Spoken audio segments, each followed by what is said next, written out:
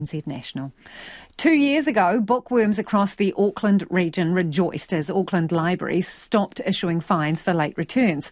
Since then, more than 1 million items have been returned after their due date, meaning millions of dollars of potential fines going unclaimed. But despite the loss of revenue, librarians say it's been an overwhelmingly positive change.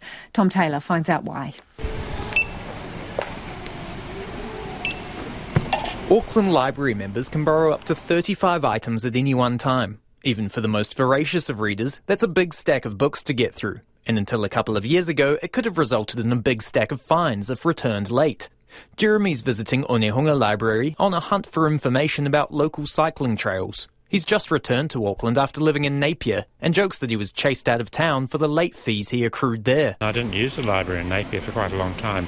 Not for that reason particularly, but yeah.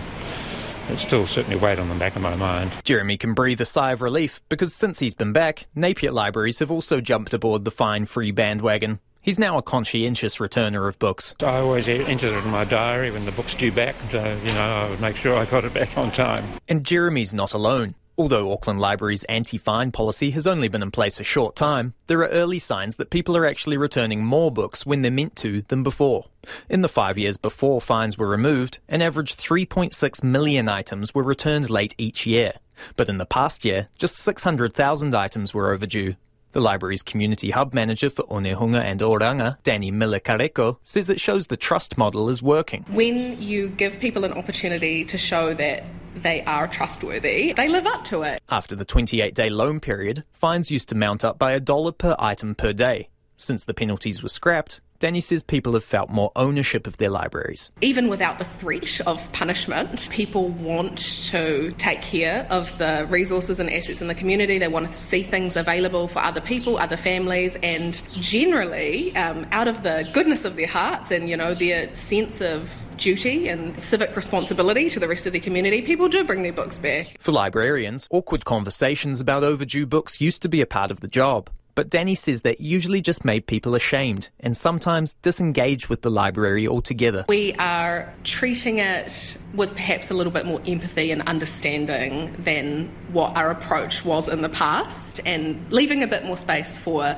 that human element of, people aren't machines and they're not perfect, and I'm sure we've all, done something late at one stage in our life. In the 5 years before late fees were removed, they delivered Auckland Libraries an average $1.2 million a year in revenue, enough to pay the salaries of 10 senior librarians. But Connected Communities coach Monique Nathu says revenue was never the goal, and now fines are gone, librarians are freed up to do the jobs they were trained to do. Our team members in our spaces just have been able to kind of reach out to other communities, vulnerable communities that were maybe a little bit more reluctant to use our library spaces and use our library services. Monique says libraries have been reaching out to migrant and refugee communities who are often pleasantly surprised about the lack of fines. This is something they may not have experienced back home, so for them it's a really positive experience here in Tamaki Makaurau. And a reminder, just because there are no overdue fees doesn't mean you can just keep an item forever. Auckland Libraries will still charge members for lost or damaged items.